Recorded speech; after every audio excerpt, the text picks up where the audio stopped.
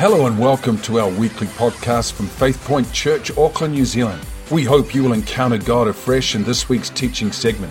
If you enjoy this podcast and would like to hear more, then you can visit us at www.faithpoint.org.nz. And now for today's message. 800 years before Jesus was born, a prophet by the name of Isaiah spoke these words, and they were recorded for us to read 2,500 years later, 2,800 years later. For to us a child is born, to us a son is given. To who? To you, to me. And the government will be on his shoulders, and he will be called Wonderful Counselor, Mighty God, Everlasting Father, Prince of Peace. Isn't it incredible? And if we read in other parts of this same prophet, Isaiah, we read detailed description not only of Christ's birth, but also in the manner in which he would die. And God is giving a message to the world saying that a child was going to be born, and he would grow, and he would bring peace to the whole world. That he would be someone that everyone would have access to without paying you a $100 fee for your hour of counseling. Because his name is Wonderful Counselor. And not only that, but when you receive him, you receive the Father. That many in the world today don't have a father figure in their life. And when they receive Jesus into their life, suddenly the everlasting Father is on their doorstep day and night, where they can turn to Papa, Daddy, God, and have a personal, deep relationship with him. His name would be called Mighty God, and he would be called the Prince of Peace. Now, this sometimes seems a far cry if you go out into the modern day. Do you know what the modern day cathedrals in our society are? They're the place where everybody goes to worship. They're called malls. You can go into the modern day cathedrals today and you can see a lot of stressed out people. You can see a lot of people burning up that credit card. It's on fire as they come into this season. And the furthest thing from your mind that you would give to describe what you see would be peace. People are stressed out. People just can't wait until they stop work, until this whole thing called Christmas is finally over. Instead of it being such a wonderful time of the year as the song goes, it becomes exactly the opposite. Now I want to ask you a question today. How would you describe Christmas? What does Christmas really mean to you? The great apostle Paul was writing to a group of Christians, and they were raising money for some very poor people hundreds and hundreds of miles away from them. And he was talking to them about this gift that they were raising. He was on the subject of money. And then he said these words, which are written for us in 2 Corinthians 9:15. Thanks be to God for his indescribable gift. This man who knew off by heart the first 5 books of the Bible, he was a Pharisee of the Pharisees. A Pharisee of the Pharisees had to remember by word every single letter of the first 5 books of the Bible, the Pentateuch. This man with great intellect, this man who was looked up to as a scholar, he said, when I come to try and find words to describe Christmas to me, he says it's indescribable. I can't put words to Jesus and what he means to me. He said it's an indescribable gift. Maybe you've had some gifts over the years that hold a lot of meaning to you. You know why gifts hold meaning to us? Because it's normally the thought that the giver puts into the gift. I've had some very cheap presents because I have 3 sons. And I'm not talking about socks and undies, all right? Replenish Dad's drawers every year. But sometimes my boys have written cards to me. And the small monetary value of which they have dedicated their gift to me means nothing to me. What means everything to me is the power of their words that they've written to me as they describe how much they love me and their relationship with me. Anyone know what this is?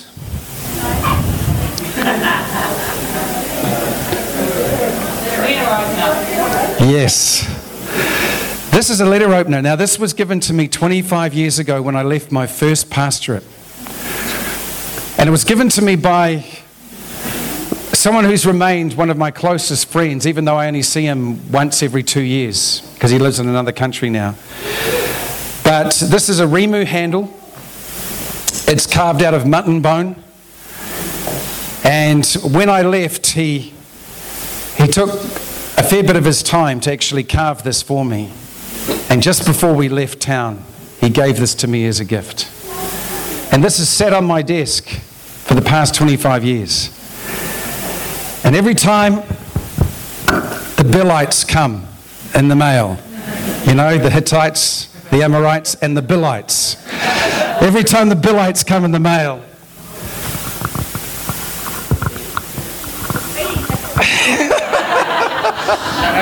I'm getting really nervous now. Every time it comes in the mail, this is what I do. And it's opened for me to get ready to pay. Another gift from outside. Now this ring that I'm wearing on my hand,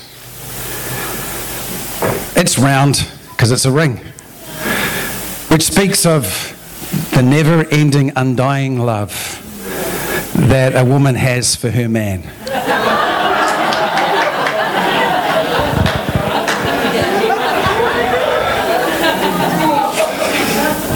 See, Christmas is coming too, my way as well.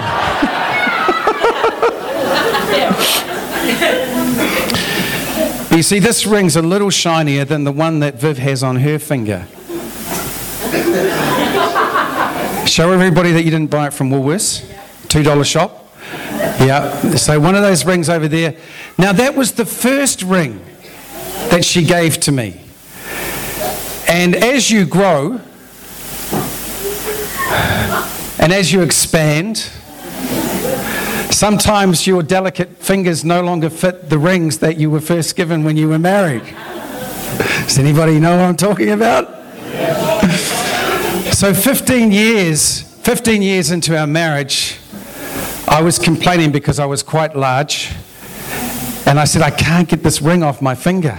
It's stuck permanently on there. And so I had to, you know, when you go to a McDonald's, they say, do you want regular or do you want to be upsized? So I had to have an upsized ring that I could easily get. I think I can still get this one off. I might have to go up another size yet. And so Viv gave this to me as a present 15 years ago. 15 years. We've been married now 30 years. And every time I look at this ring, yes, I'm reminded that I've been fat many times. Yes, I know that. But I'm reminded about the person who gave me this and what it means to her and what it means to me. But you see, in everything that I've said today, I can describe in detail my friend who was my best man at the wedding who gave me this letter opener, and I can describe all about this gift, how he made it, what he made it of, and I can describe this ring because of the value that it holds to me.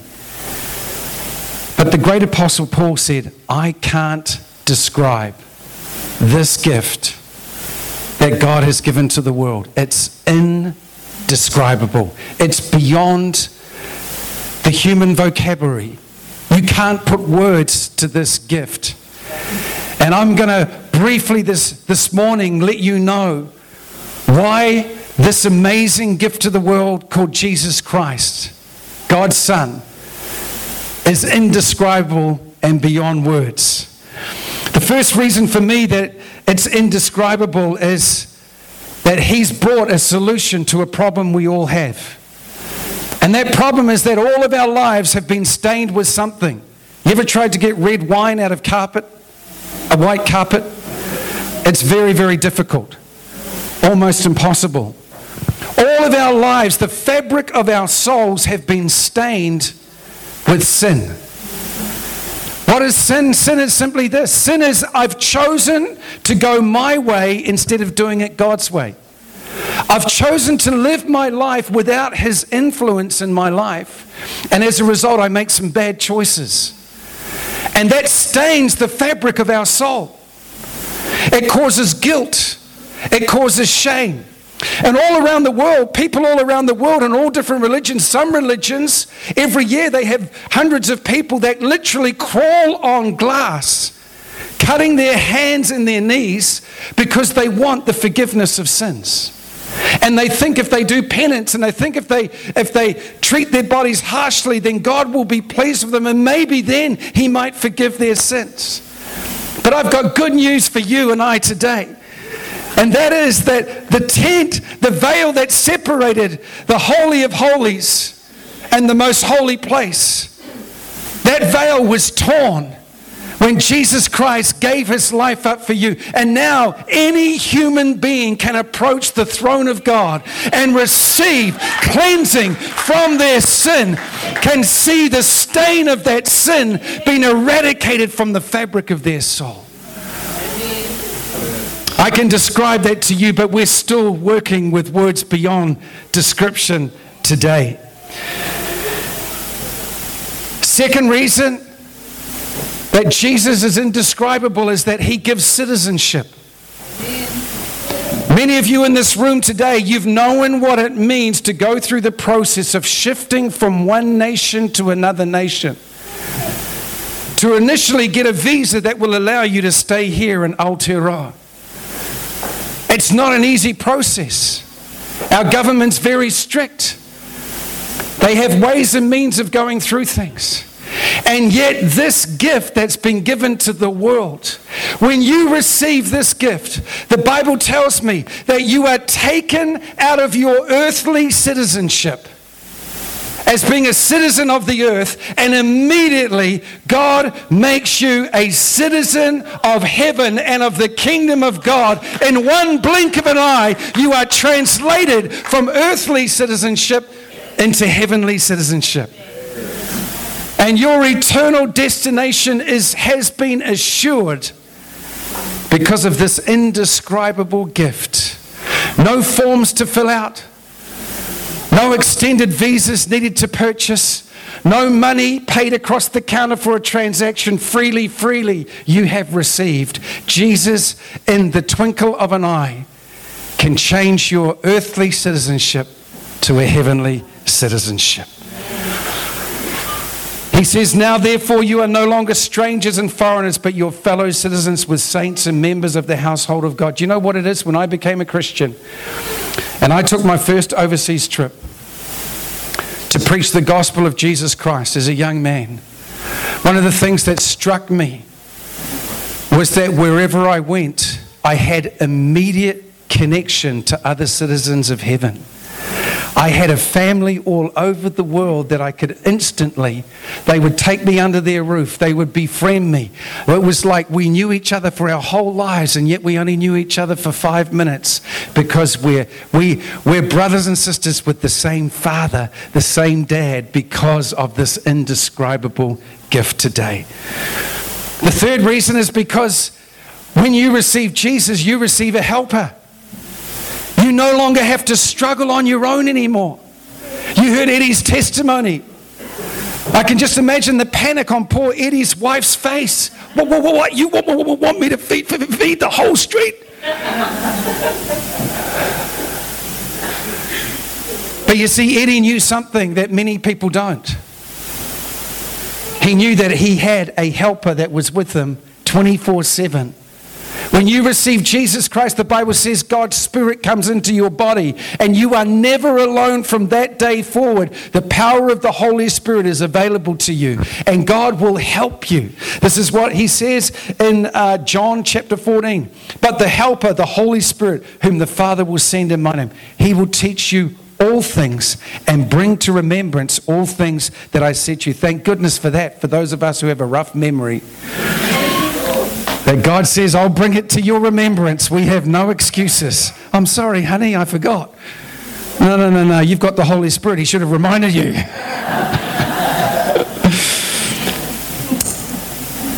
How about the peace that transcends human understanding?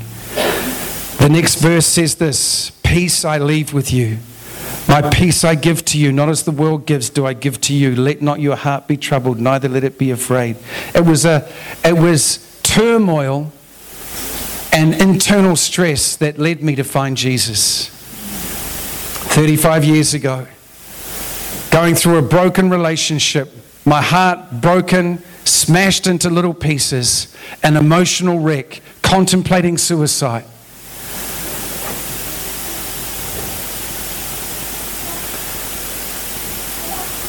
And I found something that I couldn't believe it the moment I received Jesus and called upon his name. I didn't have any earthly helper to get me to this point.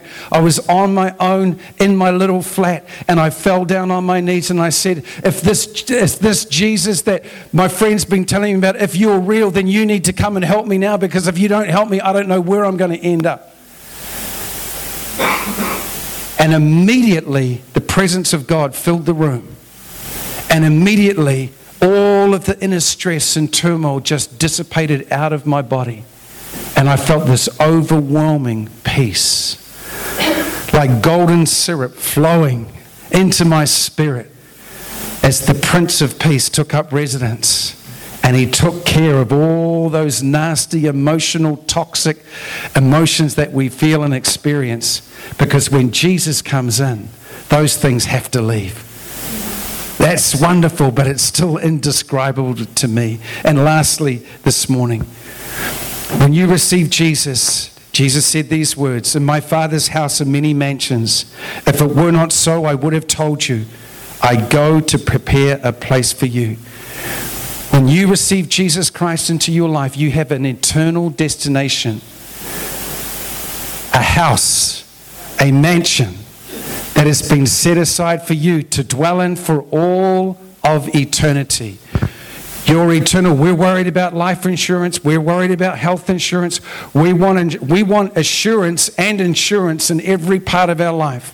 And God says you don't need to worry about it. When you receive my Son, when you receive Jesus into your life, your eternity has been taken care of right there and then. And he has prepared a place for you in advance. You don't need to worry about how long or how short you're going to live. Because the moment breath leaves your body, the moment your heart stops, you are whisked into eternity, into an everlasting relationship with your God, where God has prepared an eternal dwelling for you. That is indescribable, friends. So, when God looked at this confused world almost 2,000 years ago, when he saw those Roman soldiers marching through the streets of Jerusalem, and he saw people looking for peace and looking for meaning in life, God wanted to urgently communicate his love for us. Did you know that? You've got to understand, friends, this morning, one main thing this morning: his love for you is enormous. It doesn't matter what you've done in your life. Yes, it may have consequences on the relationships that you and I have with others. But as far as God's concerned, his love for you has not diminished one iota. It is still the same yesterday, today, and forever. So what did God do? How would he communicate his love? Well, what about if he appeared in person?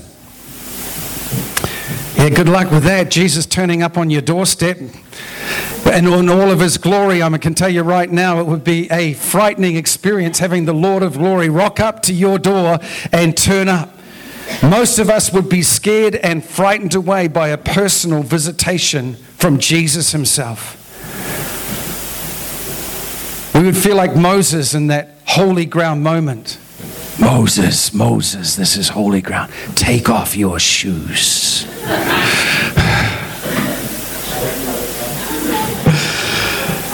What about God said, well, if I speak, But then they would hear the thunder of his voice. And they may never understand the beauty and grasp the depths of his love if God were to speak. Maybe legions of angels would rock up on your doorstep. I'm not quite sure how you would feel about that either. But he says, you know what? He says this. He says, I know how I'm going to reveal myself to the world. I'm going to come in such a way that nobody's going to be frightened, that nobody's going to be scared. I'm going to come as a baby. I'm going to come as a baby. And I'm going to grow up, and I'm going to show and demonstrate to the world what God in human flesh is like. And when they see me, they see irresistibility. They cannot resist me when they see me, and when they see the way that I walk and talk and the way that I love people. And they'll be drawn to me. No man can come to the Father except he's been drawn. And we are drawn to this indescribable gift today. So as a short message today, as we finish our service and just take some time to talk and chat with each other, as we take a moment to contemplate maybe our year and how it's gone, I want to ask you the question today: how do you describe Christmas? What does Jesus really mean to you today? Maybe there was a season in your life where he was indescribable, but you've kind of gone away. And you aren't even giving Jesus a second or third thought at the moment within your life. He's a distant, he's just a word only. Well, God wants to draw near to you this morning. And if you're here today, he's knocking on your door. That's why you're here. He's knocking on the door of your heart because he wants to become all those things and more that I've shared about with you today. Or perhaps you've never had a relationship with Jesus Christ. And it's time. It's time for you to open your life up and give God an opportunity. And give him access. Do you know God will never force himself on a human being? Many have said in that way that God's a gentleman. A gentleman doesn't come and ride roughshod over your house and burst through your front door without being asked to come in. And today he's knocking. He's knocking on the door of your life, on the door of your heart. You're the only person that can let him in. The great 18th century painter painted a picture of Revelation 3. Behold, I stand at the door and knock. If any man hears my voice, let him open the door and I will come in with him and sup with him. Do you know in the painting, there's no door handle on the outside of the door of that heart? Because it has to be open from the inside. For you to receive Christ, you have to open the door yourself. Jesus will not open it for you. Could we bow our heads in prayer, please?